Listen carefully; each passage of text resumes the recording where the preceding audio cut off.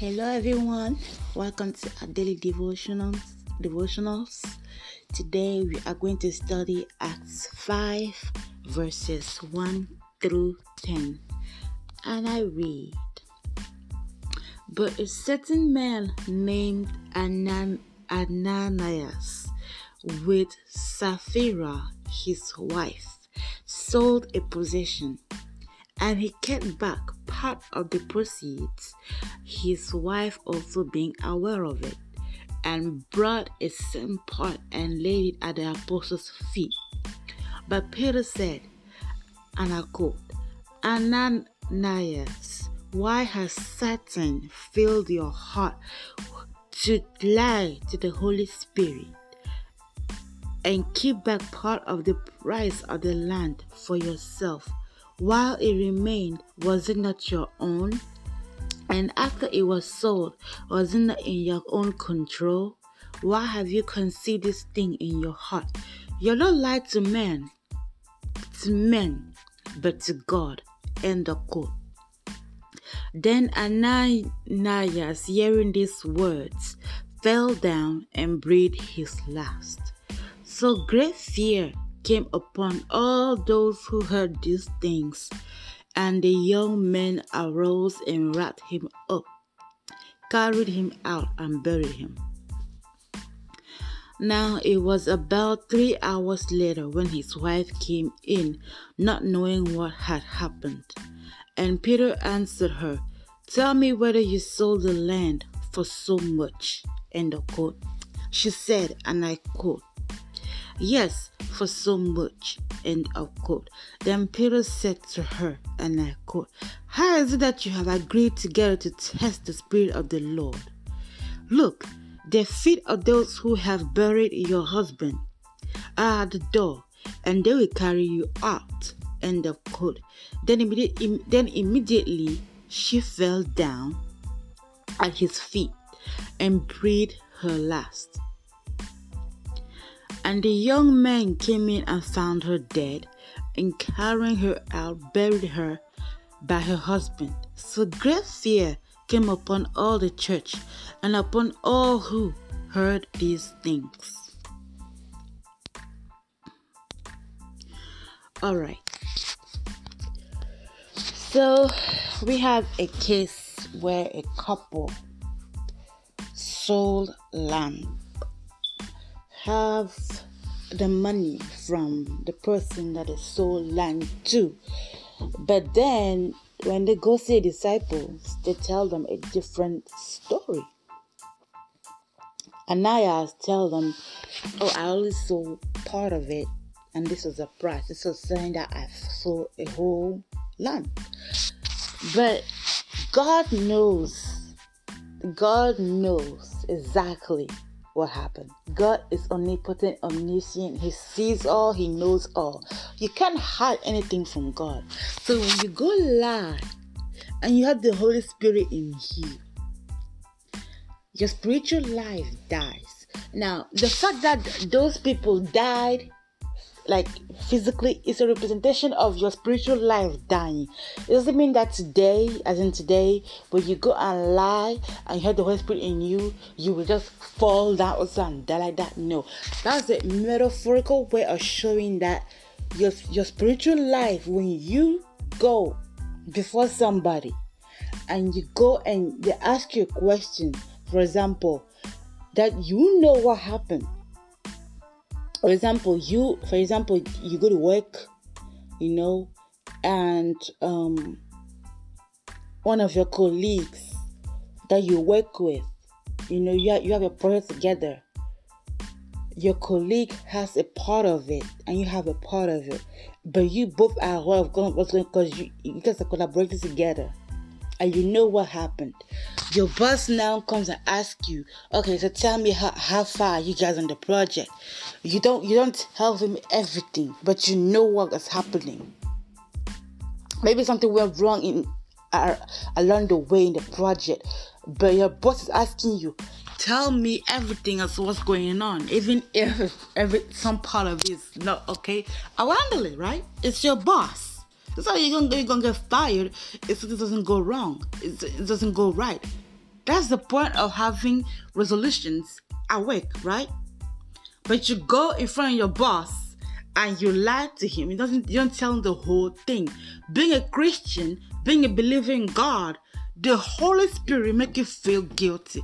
And that's how your spiritual part of you is gonna die. A part of you is gonna die right there. For you to come back to life, you gotta go confess to God and to whoever you lied to that, hey, you know what? I didn't tell you the whole truth. This is what happened. That was a representation of what will happen to you. You will die. A part of you will die. Not that you're gonna fall down before that person die completely, like your flesh is died too. No. It was a way to show you that your spiritual life dies when you go in front of somebody and don't tell the whole truth. When you know what happened, your Holy Spirit will convict you as you say that lie. That, hey, can you go back? But if you still go and say again boldly that you know that it's not a truth, then rather than there, your spiritual life will just die and you will feel it. A part of you just feel odd, feel dead. And the only way to revive it is to go in front of God and say, God, I've committed a sin. I've lied to you and to whoever I spoke that lied to you. Please forgive me. That's the only way you can revive your spiritual life again. That was the representation of what will happen to you. Is it that you're going to fall every time? Why you say like then? Why you say like today if we have been in that situation a million times in our life? Have we felt that I died? No. It's a repetition of what will happen to you. It's a metaphor for us. It's a metaphor for us to see that spiritually we die. When I go in front of someone and boldly lie, use the Holy Spirit to boldly lie. Because we have the Holy Spirit in us. But when we lie again like that, it's a saying that, okay, I know I'm doing wrong, but I'm still doing it. Therefore, I know the results. I will die spiritually. And the only way to get myself back together is to go to God and say, hey, God, I'm sorry of consciously going to the wrong thing, for letting Satan take hold of me. Please forgive me. Because Ananias knew what he was doing. He had the facts.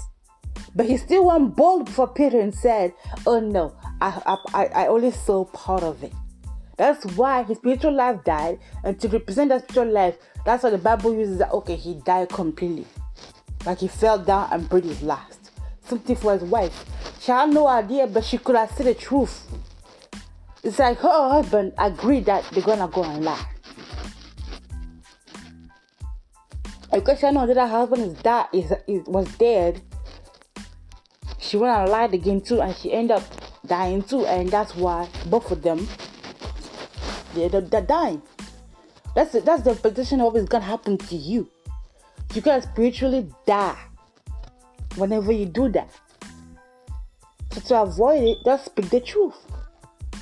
To avoid being guilty and to avoid having your spiritual part of you die. So that was a very critical passage, and I really want to bring up an explanation of that, because we all have that those points in our lives where people do it boldly now. They don't know what they're doing. Like everywhere you go, you see people are just boldly lying every day. That's why you see people are living like zombies, because they're spiritually dead. Spiritually dead. They have no conscience, nothing whatsoever to guide them to say you're doing something wrong. So now that's how everything that's wrong in this world has become right. Everything that's right in this world has become wrong. Because they have no conscience to guide them and say you're doing something wrong. And they boldly know that they're doing something wrong. And they're still doing it. But because I had no guidance on all, their conscience has been seared. They have seared their conscience to the point where they don't want to listen to the Holy Spirit anymore. It's so well, I'm going to keep doing it. Because it's the only thing I got. Because we still have that conscience and the Holy Spirit, we can still back up and say, no. Forgive me, Lord. Let me repeat this again. Because you know what you're doing. You have the true facts. Why go on lie? But we still do it.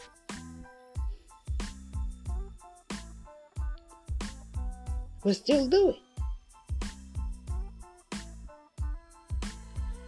And the only way to move it out is because you're going to keep feeling guilty until you go to God and that person and let it all out and say, this is what really happened. This is what really happened. It wasn't that way. And in the work scenario, since you lied, you have to go back and say the truth. And it might put you in trouble. You might lose your job. But that's the best thing you have to do. That's the best thing you have to do.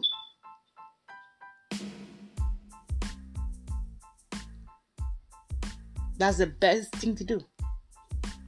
At the point, God will make so that you will see that, okay, you see what you put yourself in. I will give you something else to do. But this is just to make you learn your lesson that you could have gone and told that boss the whole truth of what's going on. I didn't see a reason why you should go and lie. Why did you go and lie? But he will use your unemployment to teach you a lesson. And once he gives something better, he will use that lesson as a reminder for you that, hey, remember, last time you were working, you went to lie. Now they have another project in here. Don't go and lie. Go tell the truth. It's like you want to use that past to punch you. No, just a reminder that do not go and lie. Go and tell the truth. So, like the Bible said, the truth set you free. So that in case, even if there's trouble, it will not go on you. If it's that your colleague was the one that was causing it, he'll be the one to carry the thing along with him, not you. So that's the whole point of this passage. Is that that lie and that you know it will kill you spiritually. Everywhere you act wrongly and you know that you're acting wrongly, anything, not only lies, when you do something that you know is not right, it kills you spiritually as well.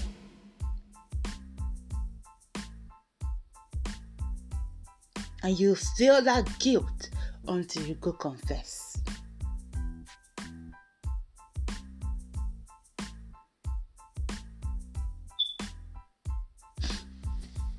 So